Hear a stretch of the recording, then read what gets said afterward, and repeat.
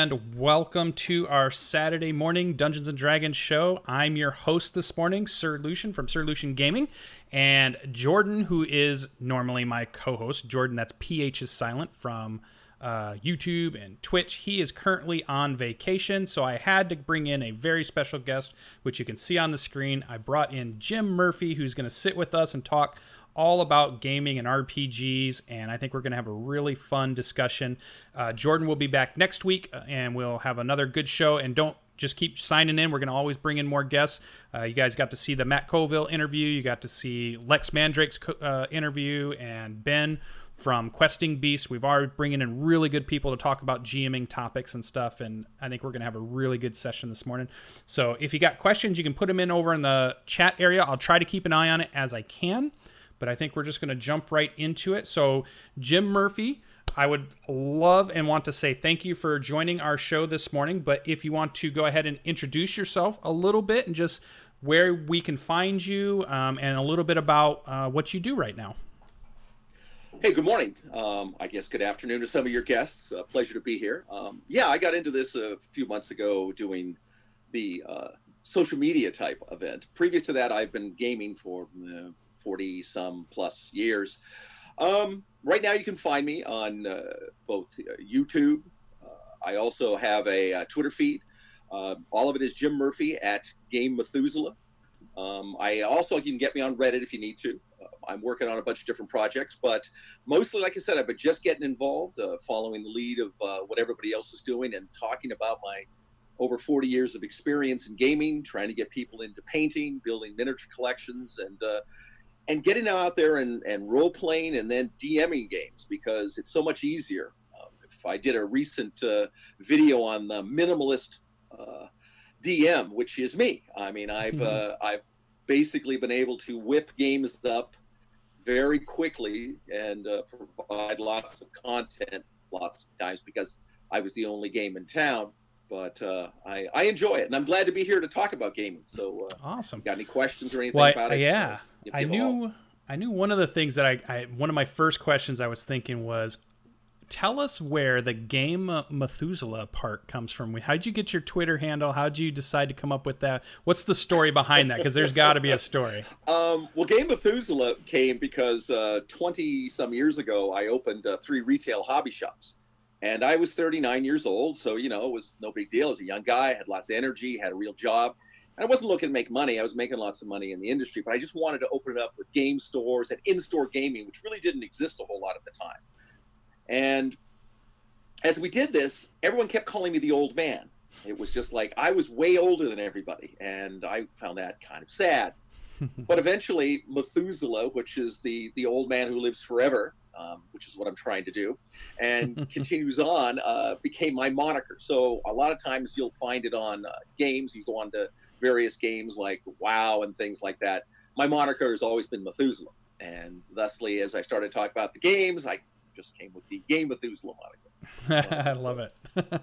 That's really good. So there's a really good interview out there with you and Matt Colville, you being friends with Matt Colville, and I definitely recommend people go and watch that too, because that's really where I kind of got my first introduction to Jim, and really thinking, I really would love to talk with this guy and really kind of dive into some of the things that were interesting. We won't probably cover a lot of those same questions because obviously you can go watch that interview, but there will probably be a little overlap. So I think both are good. Go check out Matt's interview on it. And I know Matt has been saying, even in when we had him on the show, on our Saturday morning show, he was talking about he was definitely going to have Jim more on his channel as he's getting his studio thing set up. Jim was going to be a prominent member, so I know we're going to get a lot more of Jim, so it's going to be great. But yeah, I know one of the things they talked about is that that I wanted to go into the story of a little bit was, so the very first time you play an RPG. But before we say that piece, I really want to know what was going on right before that. Like, what was the big gaming that Jim was doing? How did you interact with it? I think it was something like you were working at a game store at the time as a young man. Was that true? Right. Yeah. I came out of the hobby in modeling. I was an IPMS member, made historical models, painted historical miniatures. And there were monthly meetings and tournaments and events, and that's what I would do. I would bring my stuff down. Everyone would go ooh and on. I get a trophy.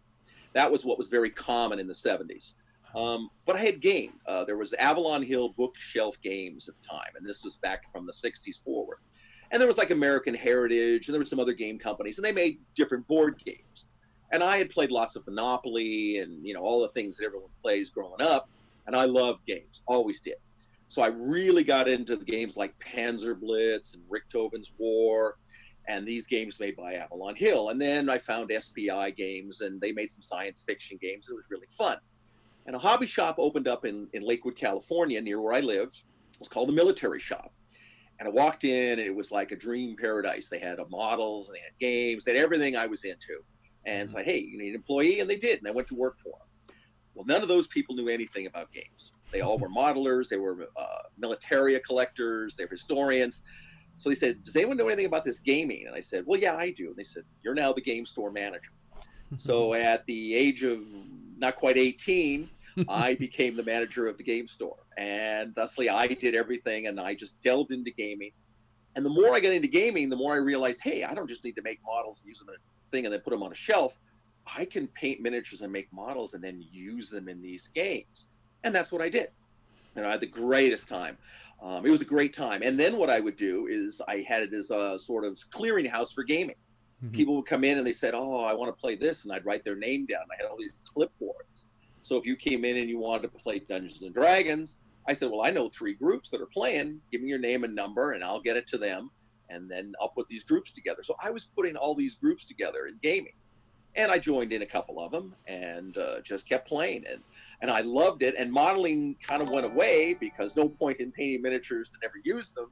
I get to paint miniatures and put them on the board and play with them. And so like all kids, to play with your toy soldiers, no matter how old you get. Yeah, that's what I was wondering too, because like game, like if you talk, if you talk about game stores these days, it really is a store that could be based around gaming, and maybe even a comic book store might be the same piece or that. But it feels like back in those days, in the 70s, like I'm a young kid too. It was a model shop, it was a hobby shop then, right? Did they have the trains, the models? That was the shop, and they had the games, right? So it was kind of that type of a. This shop was not, and it was just starting out. There's 2 shops here in Southern California, one called the War House in Long Beach, and then the Military Shop, sadly gone, which was in Lakewood. Both of those shops were changing the perspective. They were going away from railroad, and all that. There was no railroading. There was no, rockets. Well, I guess that came later, but there was really not the hobby end, no slot cars, none of that. What you had was just gaming and historical miniatures, and historical models. So Hasegawa, Tamiya, all of them were really big at the time. So lots of people were into the historical end. And then they would go and get involved with like the IPMS, International Plastic Modelers. That's how you got into the hobby. There really wasn't. It wasn't until Dungeons and Dragons came out, which really originally started with a little supplement in the back of their chainmail. And there was a set of miniatures by a company called Der Kirchspieler, and they made this whole Lord of the Rings set of miniatures that we had. And I just sort of put the 2 together. Well, wait a minute, you got the miniature game with the fantasy, and you got the fantasy miniatures. So I started to put them together, and it grew so very fast. We had a con up in San Jose where a lot of people from the D&D folks, Gary Gygax came out. And a bunch of people in a brand new company called Ral Partha that was trying to get their miniatures on the market came out. And my boss set me up, to the con, which was great. So I went up to join in and play with Dave Arneson and everybody. And he gave me the company credit card and said, if you see anything we should have in the shop, go ahead and get it. He thought maybe I'd buy a couple $100. So I came back with about $3,000 or $4,000 worth of merchandise, which he was sort of like, oh my God, what did you do? You spent all this money. And I put it up in the shelves and I set it all up. And on Friday, I put it up, and by Sunday, 90% of it was gone. Oh, nice. And my boss thought I was brilliant at that point. So then I could do whatever I wanted. And thusly, we became a big mecca for what was the local hobby Dungeons and Dragons scene at the time. Yeah, so it starts out with how much experience did you have in chainmail at the time then? So, because that's really the precursor to the D&D, like you said, pamphlet. Very little. I owned it. I mean, I bought the pamphlet. I owned it. It was medieval. So I was slowly building an army. which was, because it's an army game, and that was the whole idea. Because understand, Dungeons and Dragons was never expected to be their big moneymaker. Mm-hmm. This was just a supplement that they put out that then people said, wait, we want more of this. And then they had to figure out what the heck to do. I mean, Dave Arneson, who I had lunch with many decades ago, I asked him about the D&D game system. I said, it's a strange system for man-to-man combat. He goes, well, it's Civil War ironclads. And I'm like, what? He goes, yeah, we didn't have a game system ready for man-to-man combat. So I adjusted our Civil War ironclads game system that we were going to produce and turned it into a man-to-man combat system. And that's why armor makes you harder to hit in Dungeons and Dragons. Because, most Civil War ironclads just moved up next to each other and just fired. Right. And it was not so much whether you could hit them, because you were going to hit them. It was if you could hit them sufficiently to do damage to them. Yeah. And thusly, they've been stuck with this system ever since. And that's great. Yeah. And so let's talk about, I know your very first experience running. Now, did you play in a game for Dungeons and Dragons, or did you run one first? No, I played. I had no idea. I generated characters, and my girlfriend and I, and two other friends of ours another couple went to the first game with Dave Arneson, and I think there were 20, maybe 25 people there in 3 different games. And you've heard the story if they watch Matt Coville's, you'll hear the story about my girlfriend who ends up with the highest level magic user in Southern California. But we played, and everybody fell in love with it.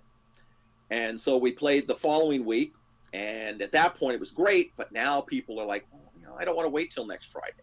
Mm-hmm. Gee, I wish we could play a game now. And so, the girlfriend asked you, can you run a game? And I'm like, yeah, you bet I can. And I sat down and just looked at the charts and figured it out. And I got sort of the bardic spirit, so I just produced a game, and we were off and running.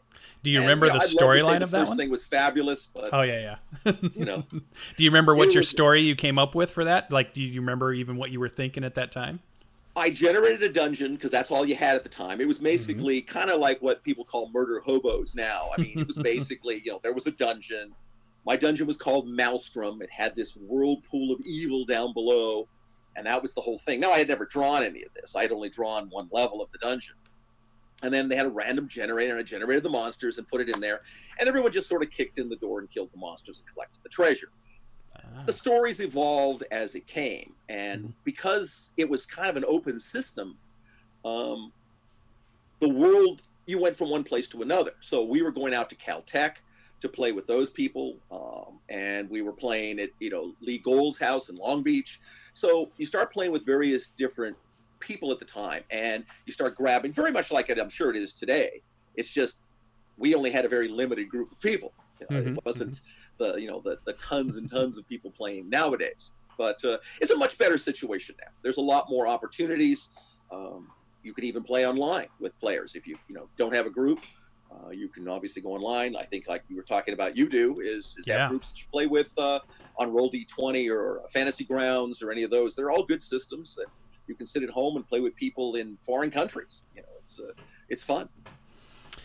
So, and the interview you did with Matt really has a great story about that 3 game, going to that house and playing. I recommend you guys go and listen to that story because it was a really fun story. You put a lot of details into that. When's the first time you switch from D&D and start playing maybe something else RPG wise? I would say D&D ran solid for about 2 years. So you're looking more than likely into 1977 until there were really other things out there. And at that point, I found a game called Shivering Sorcery, which I really liked. I played that. It had less appeal. And then they started to come in en masse. There was Steve Jackson put out a little folio game called Wizards, and then called Melee, and then later in a supplement called Wizards, which I sort of modified and adopted and made it a role-playing system, even though it wasn't. And then later he came out with a role-playing system. And there was all kinds of things that they just kept coming in. And I'm sort of this, if something new comes in, I want to play it and I want to read it. And then I would say, hey, this is great. I mean, I loved RuneQuest. Everyone else hated it. There's a lot of games. I loved Empire of the Petal Throne, the Tekkamil thing that Barker came up with. That was based on D&D. Really loved it. Played it. Found some people who played.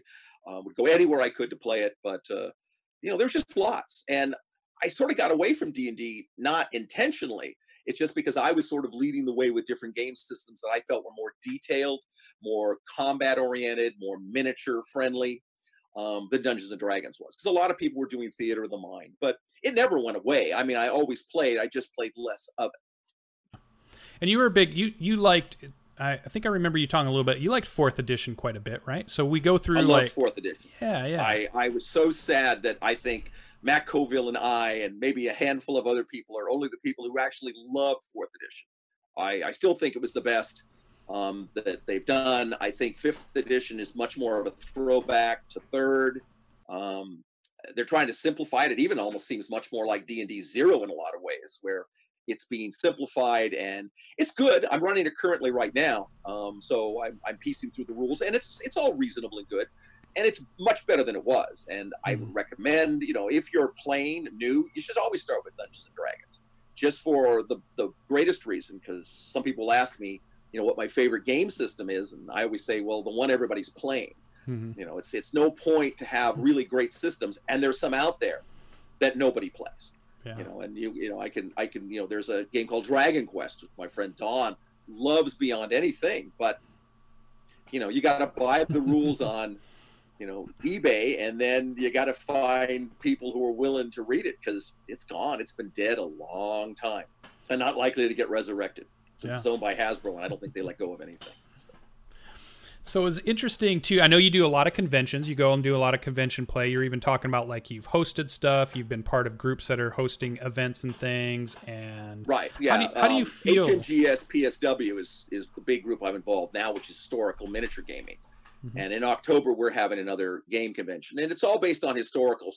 I might, if things change, I actually might do some historical D&D. I might run a D&D 0 event there, because I have a lot of miniatures, and I obviously have a lot of history with Dungeons and Dragons in the original format. But I'm trying to avoid that if I can, only because we're trying to do historicals, and historicals and role playing have always been at odds with each other. Well, I know one of the things that we love to do on the show is really talk about stuff that can help new GMs, and you're definitely a longtime GM, and you've even done some videos where you're starting to talk about differences between GM style, how to get into GMing, to really help out other people, just like I think Matt Colville has done a great job inspiring new GMs. He's done a fabulous job. Inspired me as a new GM, and the newest video you have is the Minimalist GM, which I really liked, and I like the idea that you talked about what the differences were between those couple of styles. And, like, tell us a little bit about your style currently as you run a game. I think is just a way to give us a good footing. What is it like to be in a Jim Murphy game right now if we're playing some Dungeons or Dragons or whatever system it happens to be? Well, I've got a reputation of being a pretty deadly dungeon master. I've trashed a lot of parties, and I think it's an unfair reputation. I tend to make a very challenging game, because to me, if there is no drama, if there is no great risk and feeling of that you could be decimated at any moment, and this last Thursday I ran a game that came very close to wiping the party out, and fortuitously they kind of rallied. Their spirit sort of broke, and they were kind of running for it, and then they kind of rallied because they realized they weren't going to get away, and they were able to save the day, and it was exciting. I think they had a good time, but I think the thing for me is, again, like, I think when Matt did his last prepping video on prepping for his new campaign, he asked people, how much of the preparation do you do is for you and how much is for the gamer? And he said 80-20, which I thought was perfect, because that's true. Most people over prepare their games. I tell new DMs, the secret is make a little adventure, come up with a hook, please go save my pig, or, some children have been kidnapped, or it could be anything, whatever you want, but just have the first adventure ready. And then maybe in that first adventure, the leader of the goblins, which was what happened to me, the goblins are getting beat and the leader runs away. And I had named him Bogan Redcap. And this character then dogged the heroes for decades. I mean, I'm not lying. He's been in every game system I've run ever since. He's sort of this ongoing protagonist who shows up and tries to foil whatever the adventurers are doing. And this all came because of a throwaway adventure I ran with a throwaway hero leader, a monster leader that didn't die, and thusly you can build your leaders. And I've told this to new people, just let the game take its own course. Do something simple, use what you have. If you have a module and use it, maybe add a little to it, and then let the players lead you where the game goes. Now, don't tell them this. I mean, God forbid, I don't want to out myself to all the players that I usually do mostly, I would say 50% to 60% impromptu gaming. In the video, in fact, we had lunch with Matt the other day, and he even mentioned the dwarves who went off their adventure and went into the gnomish bank, and I had to do this whole adventure out of my head instantaneously while I'm racing through the stuff to figure it out. And Matt goes, God, it was a fabulous game. He said, could you imagine if we had that on video? Because I think that really was a changing moment for all of us, because I don't think up to that point, everyone in our group at least didn't realize you could just wing it. I mean, you could just come out, run a sandbox game, and who knows where you're going to go. And I tell people in the video, you got to prep for that, though. It's not something you just do. So I prep up all kinds of creatures. I have a little 3x5 card box I usually have with me. So if somebody says, I want to go over here, it's like, yeah, no problem. You just do it, and you pull something out, and you figure it out, and you know what the CR, if you're playing Dungeons and Dragons, they make it easy for you. Because once you know what the CR of the group is, the challenge rating, you just know what you pick. So you can open up a book and say, this is a CR1 creature. You add so many of them to get to the point mix, and you can just run it out there. And if you prep it in advance and just have these random encounters, you can put together a whole adventure completely out of your head. And I think it works faster. I think in many times it's much better.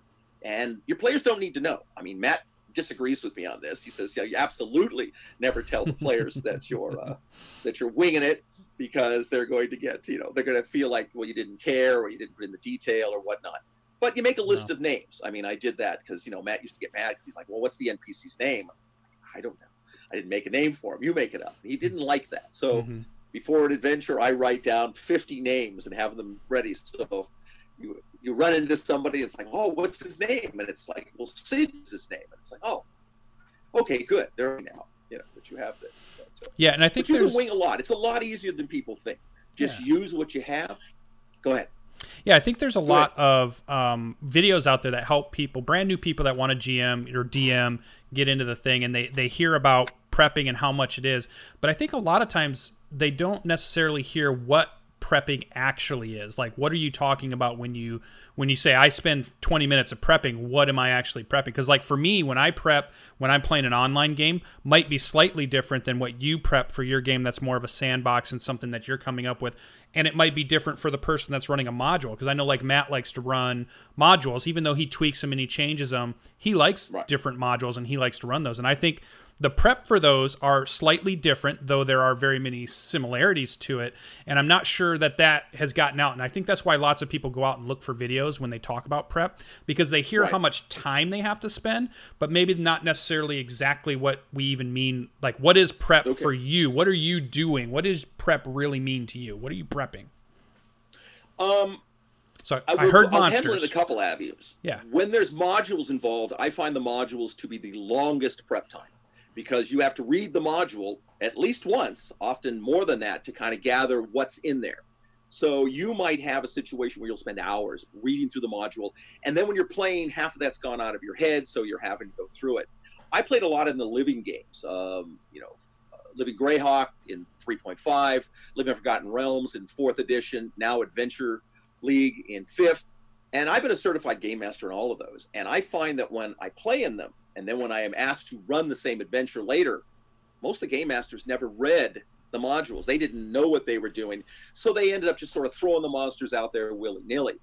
Normally in my games, I know what the story is. And since I use maps and dungeon tiles, I'll often lay it out ahead of time and look at it. So I'll look at my map and I'll understand what it looks like and what I want it to look like. Now, there might be some variance when I actually play, because as I'm putting it down, I might grab the wrong tiles or not put them down in exactly the same order. But I have a rough idea. I usually generate 2 random to 3 random encounters, wandering monsters. And those could be anything, from 1 or 2 displacer beasts wandering around hunting for food.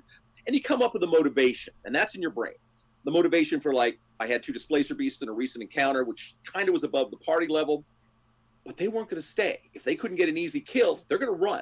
So they come in, they're dangerous. Everybody's terrified because they know 2 displacer beasts can trash the party. but they put up a good fight and they bloody one of the Displacer Beasts and they bail. Now they get the victory, so they get the experience points if you're using XP, or they get the success or whatever, however you're awarding. But it changes the game, because that concept of, you fight the monsters till they're dead, that never happens. No one ever fights almost anything of mine until it's dead, unless it's an undead. Most everything, when it starts to lose, runs. And that's the way it should be. But you can throw nastier stuff at players in the prep. So my prepping is I generate some random encounters. Then I generate 3 main encounters, which are going to be in the adventure. So there's the preliminary, the guards, and then there's whatever they run into, maybe if they make a left turn, a cleanup crew or something. And then there's the big bad and his minions. Now I know where they're at in the dungeon, but I don't have it spelled out. I know what the dungeon looks like because I've thought it out in my brain, and since it's my content, I know, like if I'm running my Albion, it's mostly all elven ruins and stuff. But if you keep it simple, like I said, my prep time under an hour for a whole adventure, and that makes it much easier for me to do other things. And then you come, and the minute you sit down and play, your players throw a monkey wrench in your preparation, and you're suddenly making a left turn. Yeah, that's where you have to be free thinking about what they're doing. So suddenly you pull a random encounter down, and that now becomes a main event because they've changed your game, or they've come in the back door, so they go right to the main event. And Matt does this a lot, where they call it I think they call it the Covale screw. I used to say you just walk into the main entrance of a back Covale dungeon, you kick the first guard, and don't do anything else. Don't worry, the whole dungeon will come to you. And, and I have a Murphy orc trap, which I'm legendary for. But that's it. Keep it simple. Keep within what you're doing, and then build your campaign, from what the players react to. Now, I have much more grand ideas, but I've been doing it a long time.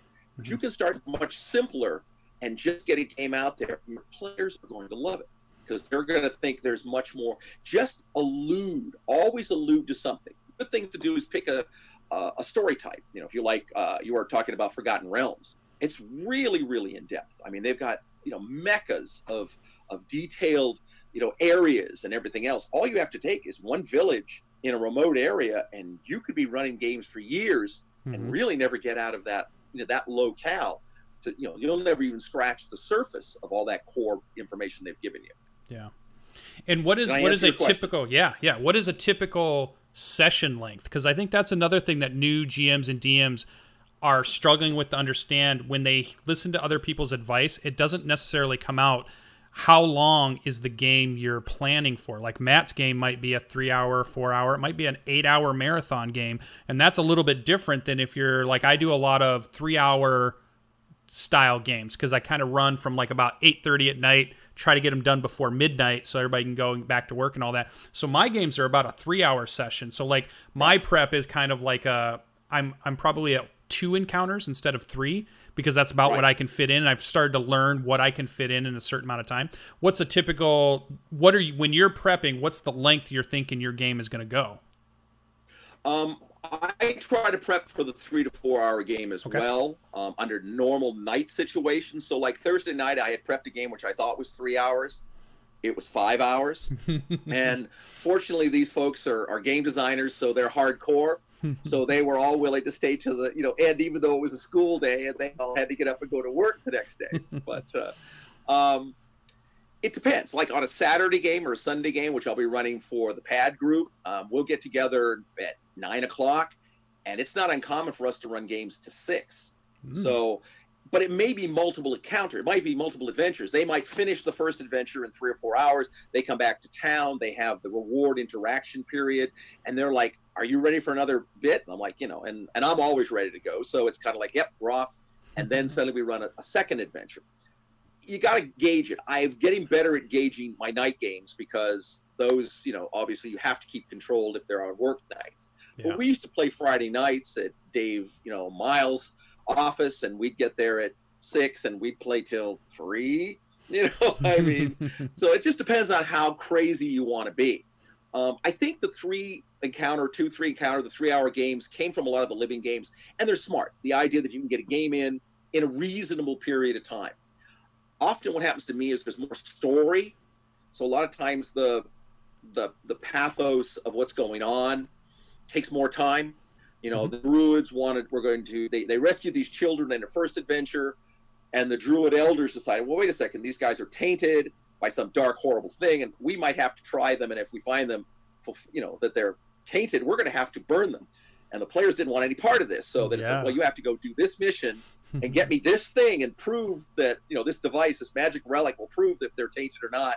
Well, and so the players are like, well, this is all BS, but we know we got to do this or these kids are going to die. So, it's driving the mission. You want a story that, here's the dungeon. You can go down and dungeon crawl if you want. I got a nice big dungeon here with lots and lots of treasure. Or you can go save these kids. What do you guys want to do? And it's like, oh, I want to save the kids. Of course they do. That's the point. You give them a hook of something that you don't, it's like, hey, don't worry, you don't have to do this. You can go here, we can go down and run the dungeon. And they're like, no. And so that's what you want to do. You give them little breadcrumbs that can lead them where you want to go. Now, always have, like I said, always have a dungeon ready, just a hack and slash, because a lot of people just want to do that. They just, oh no, we don't want to do that. We want to go, kill some goblins and get some treasure. That's great. But we all love the that. other is where your story and thusly your campaign is going. Where Colorado the Vile, I think, was Matt's thing. He stole out of a 4th edition module, and that dude haunted us for a godly amount of time, because he just kept using him over and over again until he became his guy instead of Dungeons and Dragons guy. So, did that help? Yeah. And I know a term you use quite often that might, with all the new people coming into the hobby, because right now, I think I just saw an article that talked about D&D is at its highest it's ever been. It had like a 40 or 50% growth even over last year. So even last year was big and enormous for the hobby, and other games were doing great too. This year was even bigger and better. So there's all this new influx of people coming in. We use terms sometimes that I don't know if a lot of our videos are explaining, like living campaign, because I don't know if a lot of people know what is the difference between what is a living campaign versus I go buy a module or I just play a game that I've built that's homebrew that I use. Like homebrew, we're starting to get into the lexicon. So I think people are starting to understand that means you make your own content that you're going to play at your table, homebrew. And I know people understand what a module is. You go buy a module, it's already a pre-designed adventure or campaign that you can do things. But Living Campaign doesn't have a lot of videos out there based on it. So I know you know a lot about them. You've done a lot about them over the history. Give us a little rundown of what's the difference between what a living campaign is versus running the other styles of games. A living campaign is a lot how Dungeons and Dragons originally started. I mean, there was no framework. So if you generate a character and you played and I played in your game and I went from first level to second level and then you suddenly moved to Idaho, I'm like, what am I going to do? I've got this cool character I like. Well, I go over to somebody else's house and I said, hey, I got a second level character, and they'll let you in their game. And thusly you play on. So I traveled all over Southern California with characters and generated them in everybody's game. That quickly ended. People kind of got into what they kind of control thing. Well, I want my own world and you can't take your character out of it. And that still permeates a lot of gaming now. Wizard of the Coast realized this is a problem. So they came up in 3rd edition, I guess 3.5, with Living Greyhawk, which the idea was you could go play in this game. And at the end of it, they'll give you experience and stuff. And thus you can take that character to some other place, like a con, a game convention always has living games going on. They'll have Adventure League, which is the current 5th edition. And you can come and play in that game. And then you can go play at the next one at a local hobby shop. And they let you take this character from one point to another. It's always a game to play. It's a great way to get into the hobby if you don't have anybody who DMs. Find a place that's doing living games and go jump in. I'm working on that currently with my Albion campaign. I was real successful with it. I love the background. I'm working on a source book that I'll likely kickstart, or I'll run it through Matt's company, depending on how the logistics work for him. But in the meantime, what I'm going to end up doing is setting up a living campaign online for that, where if you're part of, I guess it's going to end up doing it through Patreon, but if you're ended up a Patreon DM, or if you're working in my DM group and you get all my adventures that you're taking, using, or modifying, if I've got a guy here in California and you live in Texas and he moves to Texas, he comes in and says, hey, I've been playing in Jim's living game. I know you're running it. I want to be in your game. And it's like, yep, you're in. That's what living games are. And I wish we could get more of that. I think a lot of times people get isolated, where they're in a situation where, you know, they're playing characters and then their game devolves and then they go, oh, well, it's over. I've invested all this time and it's lost. And that sometimes has been my disappointment. And I mentioned that on Matt's video. You know, I've got some great characters I've run over many decades that, you know, they're great stories, but I can't play them today because, you know, they're not in the living genre. They're just in the house genre. Yeah. And I think we'll see more of that. I think if I get my product out, I think you'll see, I know Wizards is doing it. I know that Paizo, I think they make their own system because they were running the 3rd edition. They have a living version as well. I super suggest it. Now, they might call it something else. Everybody else has like a nice hook. But the thing that they're doing is called Adventure League, and you can find it at most shops, wherever you're at. And if not, just look online, type it in, and find out where they're playing it. And you're going to find someplace, hopefully within driving distance, that you can get into a game, you know, right now. Yeah. I'll be one of your DMs on that, Albion. That sounds good. I'll join your Patreon for that. When you get it out. That'd be great. Yeah, I think it'll be fun. I mean, because I also want to show people how to do it simply instead of there's a difficult way. And the other thing about what I wanted to do is I don't want your game to be the same as my game. So if I give you a module, it'll be like, okay, here's my module or my unmodule, as I would like to call it. This is how I ran it. But I would suggest you could look at these other 7 or 8 options, or make up your entirely different option, but the basic storyline stays the same. And that's what you get in a living game. You get a continuous storyline, and more importantly, your characters can advance down this storyline. And I think it fell apart, like I said, late in D&D, because what happened is you'd have players who come and play in your game, and they'd get to be 4th or 5th level, and they had a great time, and then they'd disappear for the summer, and then they'd come back at the end of summer, and they say, hey, I got a 15th level character now. And you'd be like, yeah, what? It's like, well, yeah, I played like 3 times a day, every day for, you know, the last 6 months. You're like going, oh, okay, you know, whatever, you know. And that's why I think that Death Knell, the living game, started, is people didn't like that fact they couldn't control who was coming in and going out, you know. And people would show up and it's like, oh, I have a Vorpal sword, and it's like, well, nobody in our group has anything more than a +1 sword. How did you get a Vorpal sword? Well, this guy gave it to me in this game we played, and you're like going, okay. And that's why that sort of died. But I think it can make a reoccurrence with just very minimal controls. And that's what Wizards does. They keep minimal controls on the game, and it makes it work. Yeah. Well, I know some games, too, have a problem of level disparity. Not all RPGs are 1 to 20, so you don't get this situation where one character comes in and they, just like you said, I have a 15th level and the other 3 people have 3rd levels, and now you're trying to figure out how am I gonna, I want them to adventure together. I never want to say, hey, we can't play because you guys don't have the right level character, you don't have the right like if they're willing to come to my table and sit down, I want to be able to play the game no matter what happens. So I think that's one of the things that Living Campaign helps to fix, so you're not worrying about time constraints and letting people come in and out and allowing the party to change more dynamically than it does now. I think we really get set into this. We have our 5 players and it's only our 5 players.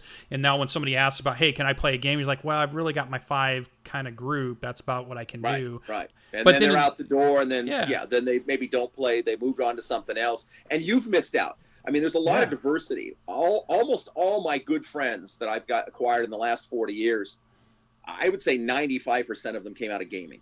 And if they didn't game, I sucked them into gaming. You know, so, and you end up becoming personal friends with these people. And I have a large cadre, and I play a lot of different types of games. The disparities in levels, I think people, like I said, I'm getting into milestone leveling, which I'll likely for sure use, because at the end of an adventure, you just give them, that was half a level, or that was a full level, or, you know, whatever amount is, so that if they go to someone else and play who's in your living game, they know how many living adventures are out there. So they can pretty much know how high maximum a character can pretty much be within a give or take. But people are weird about that disparity. We used that a lot in old D&D. I mean, it was not uncommon to have a 9th level character running with a 4th level character. You know, I mean, the 4th level character was sort of sucked on because he knew he was getting a whole lot of experience at the end and likely some nice magical items, because the high level characters weren't going to need them. So they were like, yeah, you can have this +2 sword.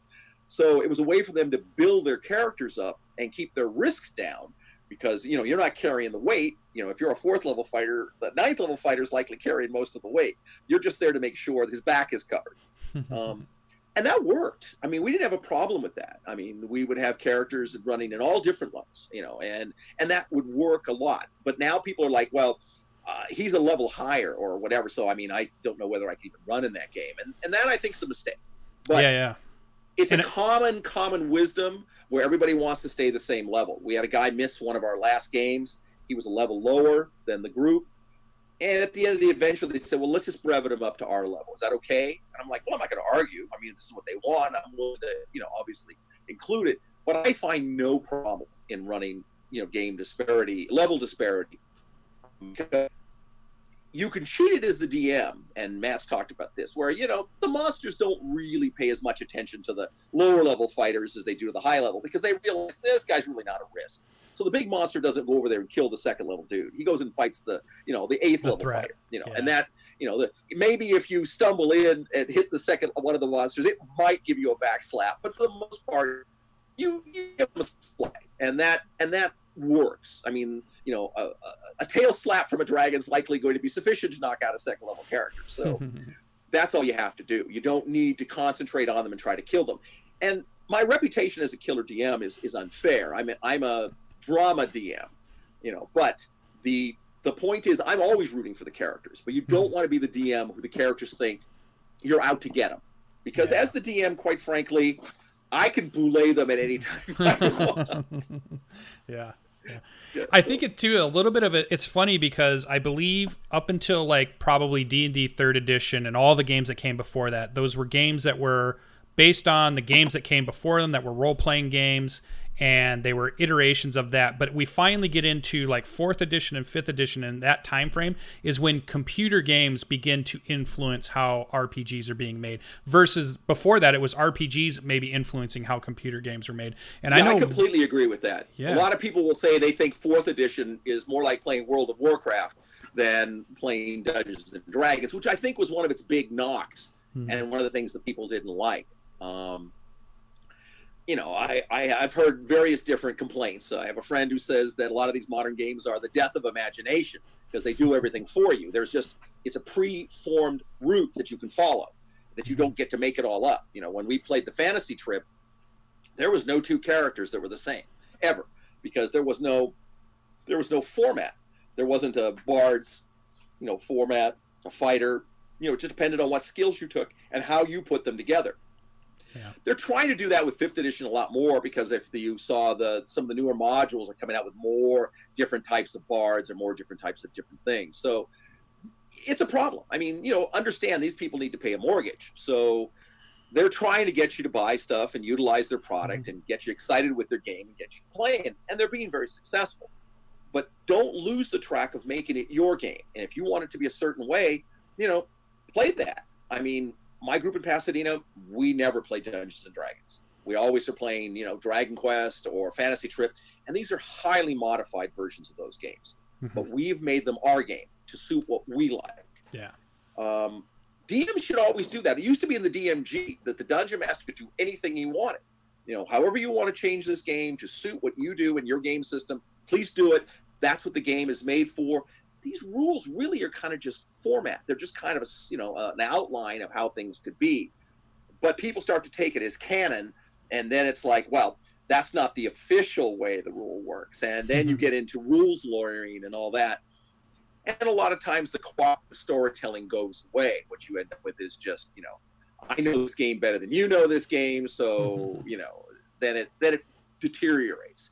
And nothing worse than pissing off the DM, because they're like, okay, fine, you're going to be that way. I don't need to run a game for you. I mean, I've got plenty of other places I could be. So, yeah, and I think that's that holdover too. We get that a little bit of attitude of everybody needs to be the same level, or you have your group. Like online, when you play those games, you get into your groups, you get into your friends, and you don't maybe diversify as much. And the hobby's about meeting all kinds of people and playing with all kinds of people. That's how it started. It was, you know, like you said, it was a house full of 3 games being run at one time of all kinds of people, versus just a 6-player group that meets everyone. Not that that's a wrong way to play, but getting back to a little bit to that root. I think we're moving back there. I think during the late 90s, 2000s, we were getting really insular again a little bit just with but now I think that diversity is popping back out again, and a lot of people are getting back in. We're making our games accessible, and everybody. And I think the living games helped a lot in that, and the fact that they were always at cons. I mean, I tell people if you don't have anything going on, go to a game convention. Mm-hmm. I mean, it is a great place to meet other players. And, people are like, well, what do I do? And I said, you look at a game that you like and you walk up and say, can I play? And they're going to go, well, ham and han. I said, well, if I can't play here, where can I go play? Mm-hmm. And eventually I say, sit down. Come on, we'll teach you how to play. And now you're in the game. And thusly, some of them can find out, hey, these guys are cool. These guys are nice. I like them. Here, let me just exchange phone numbers or emails or whatever. And we don't live so far apart. That's how I got it. That's how it all started. I mean, I just went places, met people, and, played them. And then after a while, I had phone numbers. So on a Friday night, I just start calling people. When I got 10, I said, okay, we've got a game. And who knows how many showed up. We'd get 6 to 12 people and show up to play. And it was game on. And that's how it went. And it was always fun.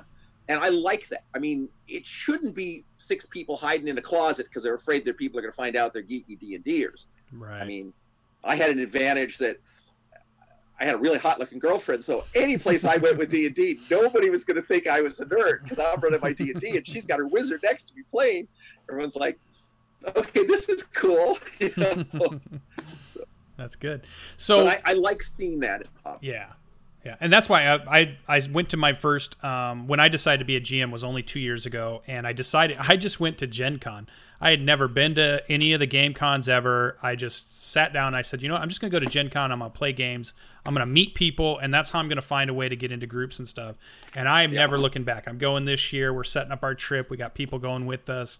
We're hosting games. I'm running games for like Monty Cook games because I'm doing a bunch of Numenera stuff, which I love, and I'm doing stuff for Magpie Games, Dungeon World, and a lot of those Powered by the Apocalypse There's so much RPGs. Good content out there now. It's unbelievable. Yeah. So right now, like, we've talked a little bit about the past, and I know Matt's video goes a lot into the past, and we've talked a little bit about the present, but where do you feel like the hobby's at right now? Like your overall general feeling of how the game hobby, the tabletop RPG is right now. How do you feel about where it's at?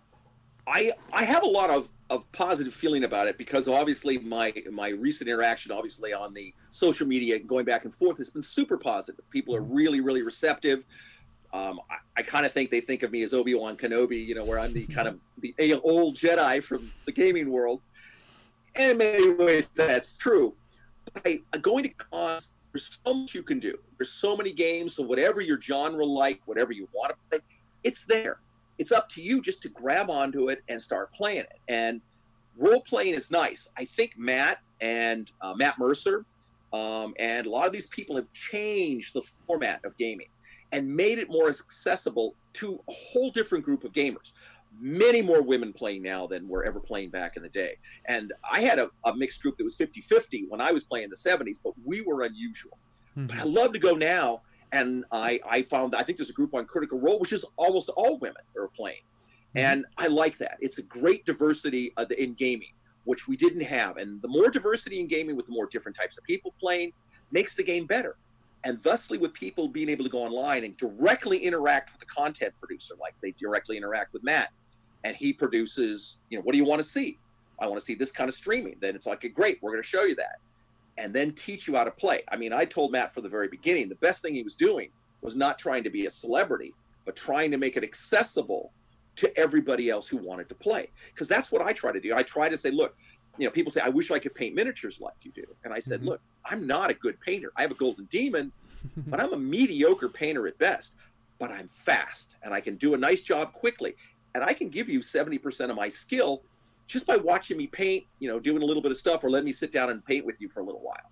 And from then on, you decide how good you want to be. And again, with the miniatures, you have the pre-painteds now that are available, and those you can just touch up in a couple minutes and make them look beautiful. There's so much more out there than I ever had access to. And I'm excited by it. And then you go online, find a game format you like. You're playing, if you just want to play, Roll D20, it's there. You can be gaming tomorrow, today. If you want to just go online and look for a group. At the end of this show, we're yeah. I mean, it's fabulous. I mean, there literally is less time to play than there are options to play with. I mean, in the old days, I had to fight hard to get a game together. Now I could more likely play Dungeons and Dragons 24/7 if I wanted to, type of thing. So and still be wanting to play other games. Like I'm having the problem now that I'm running so many D&D games, but I have other games I want to play. I want to run Numenera. I want to run The Strange. I want to run all these other ones. I don't have time anymore because they're a 4-hour game. It's astounding. It really is. It's hard. It's like the whole thing. I'm trying to figure out a way to monetize this to a point where I can just provide game content and play. Time. Yeah. And just a nonstop, because as you get closer to the end of the tunnel, you obviously become aware that the most valuable commodity is time. And I tell people, do it now, especially when I have a friend of mine who were in the game industry. And when I had my shop, they were obviously children. They would say, well, I really want to be in the game industry. And I said, well, go for it. Always go for it. Whatever it is you want to do, try it now. You can always fall back and do something mundane or boring. But if you stay on the path and do what you want to do, no matter what it is, even if you fail, you're going to fail at a level that's more than likely successful. You may not get to where you want to be, but you're going to get to a level that you didn't even dream about until when you started. And that applies to everything, and to me, I've always loved gaming. So I just stayed with it and I just outlived everybody. It was just a situation that there's just so much out there. And I've met so many people over the years and I've had such a nice immersive, feel in the game that just go for it, and don't limit yourself to, I want to be a computer gamer. I mean, the funny thing about it is Matt's last 2 jobs have been for computer game companies, maybe the last 3. Matt's a board gamer. He's a tabletop and role-playing miniature guy, but he ends up as a writer for a computer game company because they're the ones who can write him a paycheck. Yeah. But he sucks them in and then gets them all playing board games and miniature games. And thusly, all those people at Turtle Rock are helping him get his dream of tabletop and board game and role playing games alive. And that's what he really loves. I mean, he likes computer games, so do I. But that's not our first passion, Yeah. You can date the other girl, but your first girlfriend's always your best. So yeah, that's what I feel like right now. We're in that time of diversity is getting better and better. The number of quality games that are out there that you can find to play is increasing. Like there was a time in the 80s when it really buffed. There was a lot of RPGs coming out, but it didn't necessarily mean it was a lot of good RPGs coming out. There were, there was lots of things being tried out or different and everybody trying to make their mark over D&D and didn't quite make it. But nowadays you can find some really quality stuff happening now. You get lots of players. You can play with somebody that's in Australia. You can play with somebody that's in the UK. You can get buddies together that you were military friends with, or you went to college together and now you can get back together. I mean, this time is this weird renaissance. I like to think of it as gaming has come back, and computers, I think in the 80s and 90s tried to fill that hole or that void a little bit that some of us had, where if we couldn't find a group or nobody's schedules ever worked, what were you going to do? Well, I still want a game. World of Warcraft, baby. So yeah, it's as close as I'm going to get. I'm going to dive into it. I like it. I can level my character up. I get new abilities. It's cool. But it's also like tabletop caught back up again. Like they finally threw off their shackles of we're only going to be tabletop, or we're only this. Let's start appealing back to that crowd and bring back those gamers, because there's millions of gamers. In a lot of ways, I think it's the younger people who did it. The people who love the hobby and did not want to see it go away. And what you had is a lot of the more curmudgeon-y type. And we run in that in historical gaming a lot with the HMGS thing. There's still some curmudgeons out there that say, well, if it's not historical and it's not a miniature game, it shouldn't be here. And you're like going, so you want to be the Scotch tape store. You want the business to go away. Look, everything leads into something else. If I teach you to play bolt action World War II and you like it and you play it, and thusly you're caught in, and then maybe that Napoleonic game with 2,000 figures looks bitchin'. I'm over playing with Dana Hone and his 2,000 points, his 2,000, English Civil War game. You get sucked in. Or maybe it's just Frostgrave, or maybe it's, something else. There's so many good things. Osprey produces all these little mini books on all kinds of very cool games that you can play, and it broadens your spectrum. And like Frostgrave, my friend Don and I were saying, this makes a great driver for a role-playing campaign.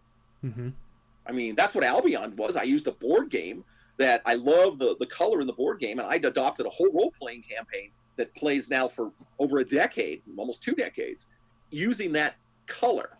Now, not the game, but all the color that was generated from that game. There's so much of that out there. And that's what I tell people to do. Grab something you like, a book or a board game, or like I say, grab Frostgrave and look at that, read it, and then suddenly go, wow, I'm going to run a campaign based on this format. And boom, you're off. And then just pick your game system.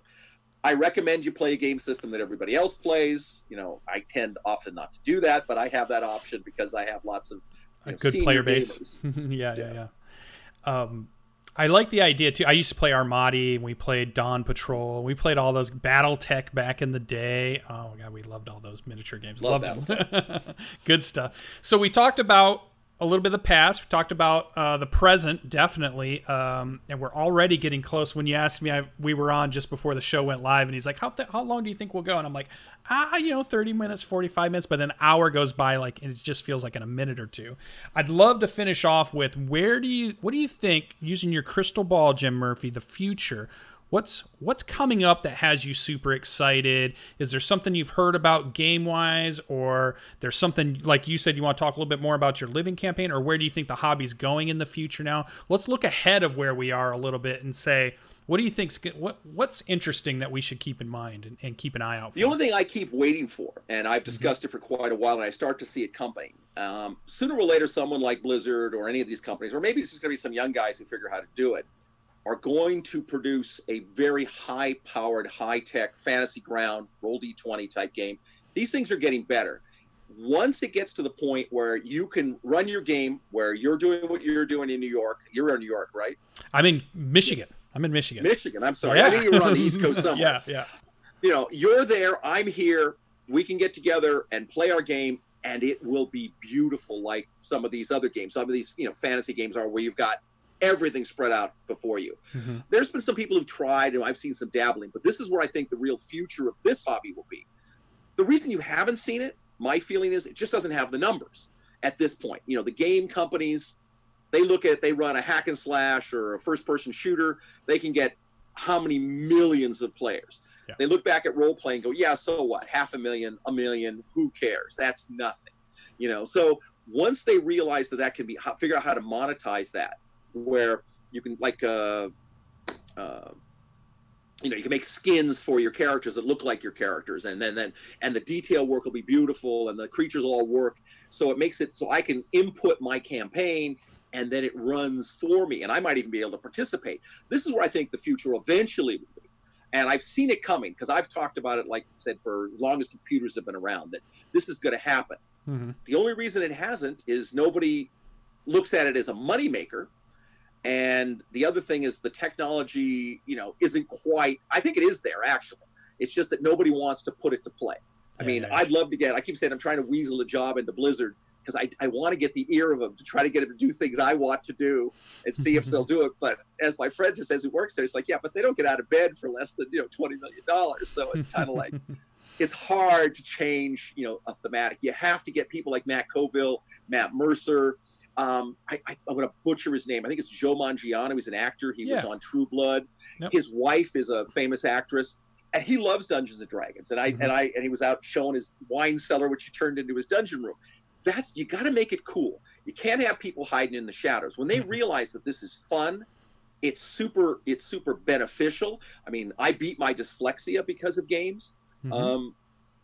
That's when it'll change. When mothers realize, oh, this isn't some evil demonic thing. This is my son learning morality and learning, how the world works and how politics works, and not becoming a dupe of, something else. That it will become bigger and better. And I think that'll eventually all be in the internet at some point. Like I said, it's just when somebody goes, hey, I've got a driver, I've got an engine, I've got a plan, and it comes out there. And because of the work that we're setting up now, with the work that Matt's doing, it'll be more receptive, because Matt and Matt Mercer, they, as you said, we've had a 50% increase this year from last year, or last year from the year before. Yeah.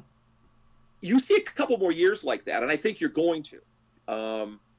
It won't be long till somebody goes, hey, let's do this. And, the first ones will be like EverQuest. They'll be rough, and they'll be a little, or Ultima Online, where they're not going to be quite great. But then it'll be Diablo, and from Diablo become WoW, and then obviously you can pick the myriads of MMO type things that exist. But they'll have that true role-playing experience. Love WoW, not a role-playing game. Love all these games, still not role-playing. But once that comes where I can park my adventure into this system, and you can play it, and 1,000 other people can play it. One thing, it allows someone to monetize it, so people can do that and allows companies to make money. That's what I think the future will be. I hope to live long enough to see it. I'd love to even participate in it, but I think I'm the stepping stone. And I think Matt Colville and everyone, we're pushing that envelope forward. And you are too. The more all this gets out there, the more people who listen, the more people who get excited about it, go to a con, get involved. And you might have some tech who's now working at a new game company and he says, hey, wait a minute, we could do that. And you know, like I said, you'll suddenly see something pop up. That's what I'm dreaming of. And I think it'll seriously get there. And maybe my days of painting miniatures will end and they'll all just be in a museum somewhere. No, you'll be painting them in the computer game. You'll be in the computer game and you'll be painting them there. maybe. Like I said, I'll be glad to have a nice game center and museum that I can retire away to and just run games daily with people who come in to see the old codger. So. Yeah, I think with technology is definitely going to help with the tabletop games. Like they already have like the Microsoft table, so that when you look at the table, it shows a 3D representation of something going on the table. So like augmented reality, virtual reality, and these type of games can help with tabletop games or board games that are going to do that. I've seen Harebrained Schemes had one where they had a light pin that they'd sold in the box, and you use the pin and touch the base of the miniature you were moving around, and then on your tablet, it was doing all the fighting and calculating of hit points and stuff. And I was like, so it's already little pieces of technology coming in to buff it up. So I think we're in this cool zone of innovation coming, but real storytelling. Everything's real strong storytelling right now too, which I think is important. It's not so much about just mechanics, and I have this cool mechanic. It's about I have this cool story, and I might have come up with some cool mechanics to drive the story that I'm looking at. So well, the mechanics are easy. Mechanic is just the way the gravity works in the world, you know, and it's just a matter of you picking the one you want. And that's all. I mean, game systems are the real value in any sort of, you know, RPG game is the story and the drama and the content and that feeling you get at the end. And that's the thing you don't always get in games, is that when you finish up an adventure, especially what I love is when everybody wants to run out afterwards and sit down and have pie and coffee and talk about the adventure for hours. That's when you know you had a super successful game. Or, like I said, I ran a game, nobody could get to it after the second. I ran the second game, they were like, can we play next week? I mean, they're like, we're ready to play tomorrow type of thing. That's what you want. You want that level of, God, that was so good. And that is where RPGs step over everything else. Doesn't matter how beautiful it is if the story is kind of like, yeah, okay, but if it's great. Blizzard was the first that kind of made it sort of feel like an RPG, you know, and that helped. And as more we get into that, I think you'll start seeing more and more of that pop up.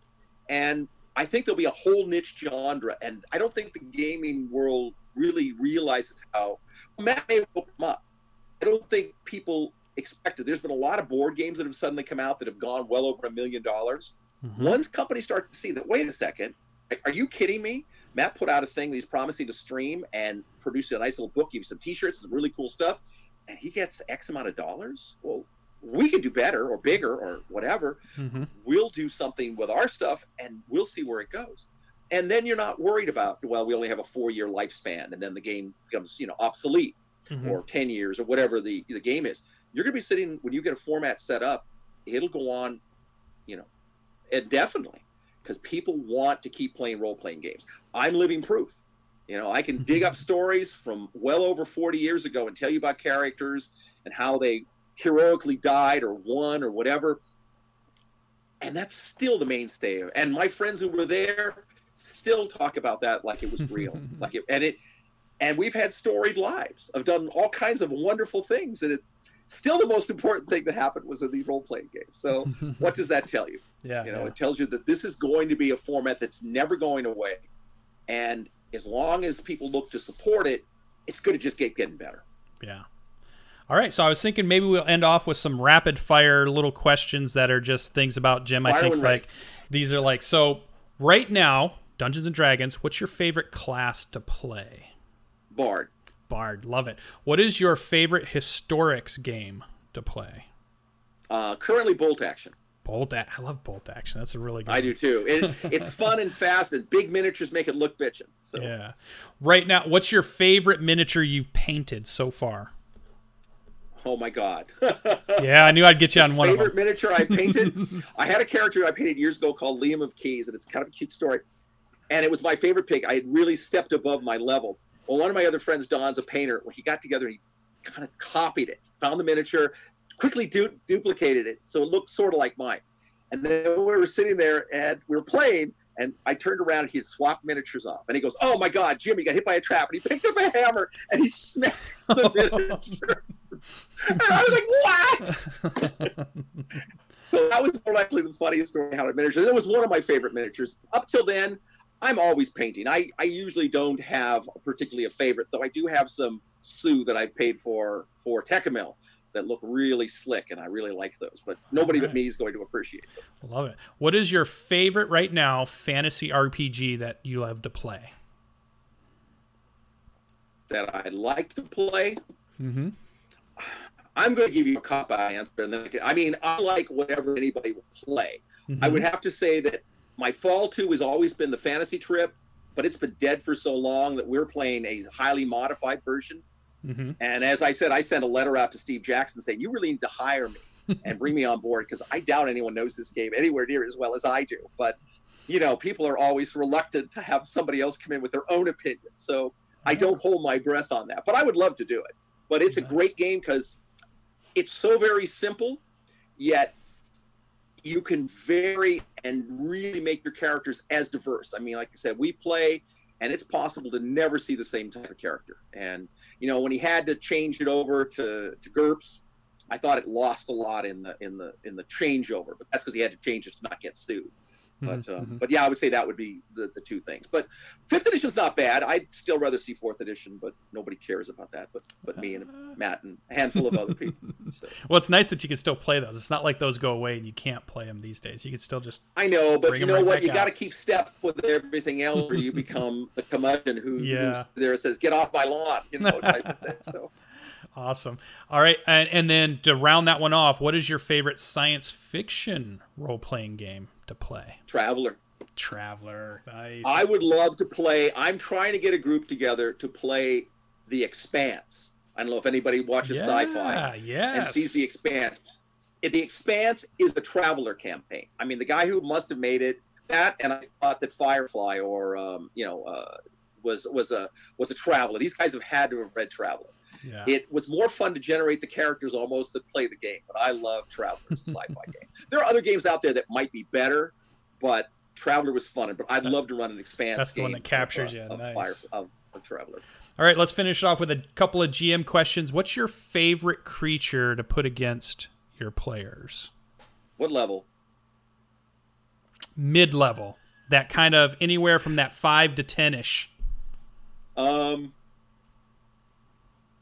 More than likely anything in the elven realm, drow or elves. Nice. I like humanoid characters combination type situations, but I run a very big one. I mean, I was going to give you my pat answer. My favorite monster is the Sturgy, but it falls apart a little bit at 5th level. At 5th level, geez, I'd have to throw 40 of you. Not that I don't already have 40 Sturgies, because I do, but that's my favorite creature. I love things that look simple and look easy, but turn into very challenging encounters.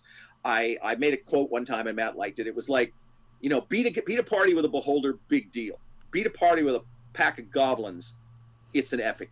And that's it. I've always run, I try to run under power level and beat the players with a little sophistication, as opposed to trying to make them, anybody can throw a dragon in a party. And then it's like, well, maybe they make it, maybe they don't. But it's much different when you're doing shambling mounds and all the interesting creatures. Yeah, you named my favorite one. Is we're really close. Yeah. Displacer Beast. I just love the Displacer Beast, and you said you sent 2 of them at him. I was like, yes, that's my favorite. They're very good. They're very good. I love them. I love the look and everything. Well, they're very interesting because they change anything that changes the game mechanic is a fun monster. And Displacer Beast, everybody's fighting with a disadvantage if they can't hit it. The minute they hit it, it breaks. Mm-hmm. If you throw a spell at it, if it makes it save, it takes no damage, even if it's a half damage spell. It's a good creature. Yeah. And it's not so high level. It's a good creature for mid-level. Yeah, super fun. Well, you have been an awesome sport answering all my questions. You've given us some great stories.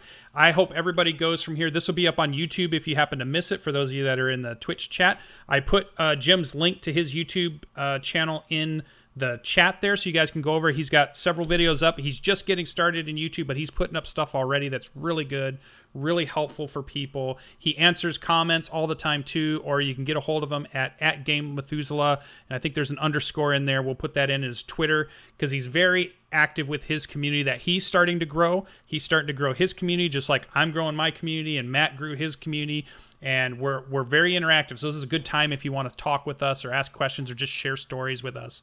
And we're about Absolutely. encouraging new GMs, especially if you're going to run games and you need some help or you just need some advice or whatever, send it to us, because we want to help you get started and into this hobby that we love so much. Jim, you have the floor. Anything else that you would like to say as we head out? I don't want to make any shameless plugs. I'm just going to sign off on my usual moniker. So anyway, out there, fight me devils fight, for I hate peace. Everybody game on, and if you need to get in touch with me, find me on Twitter or YouTube. Glad to talk to you about gaming. Hope to see you at a game convention. And thank you very much for having me on your show. I really appreciate getting out there and talking about gaming. It's the most fun I have with my clothes on. Thanks. All right, guys, so we're going to close it out here pretty quick. Remember to be back next Saturday, and we'll have the show run again. Jordan will be back. We'll be bringing on more guests. There's lots going on. So thanks for joining us, and we'll see you in the next Saturday morning D&D show. Thank you. Bye. Thanks again, guys. Have a good day. Our intro and outro music is 8-Bit March by Twin Musicom, licensed under Creative Commons. Check out their website at www.twinmusicom.org.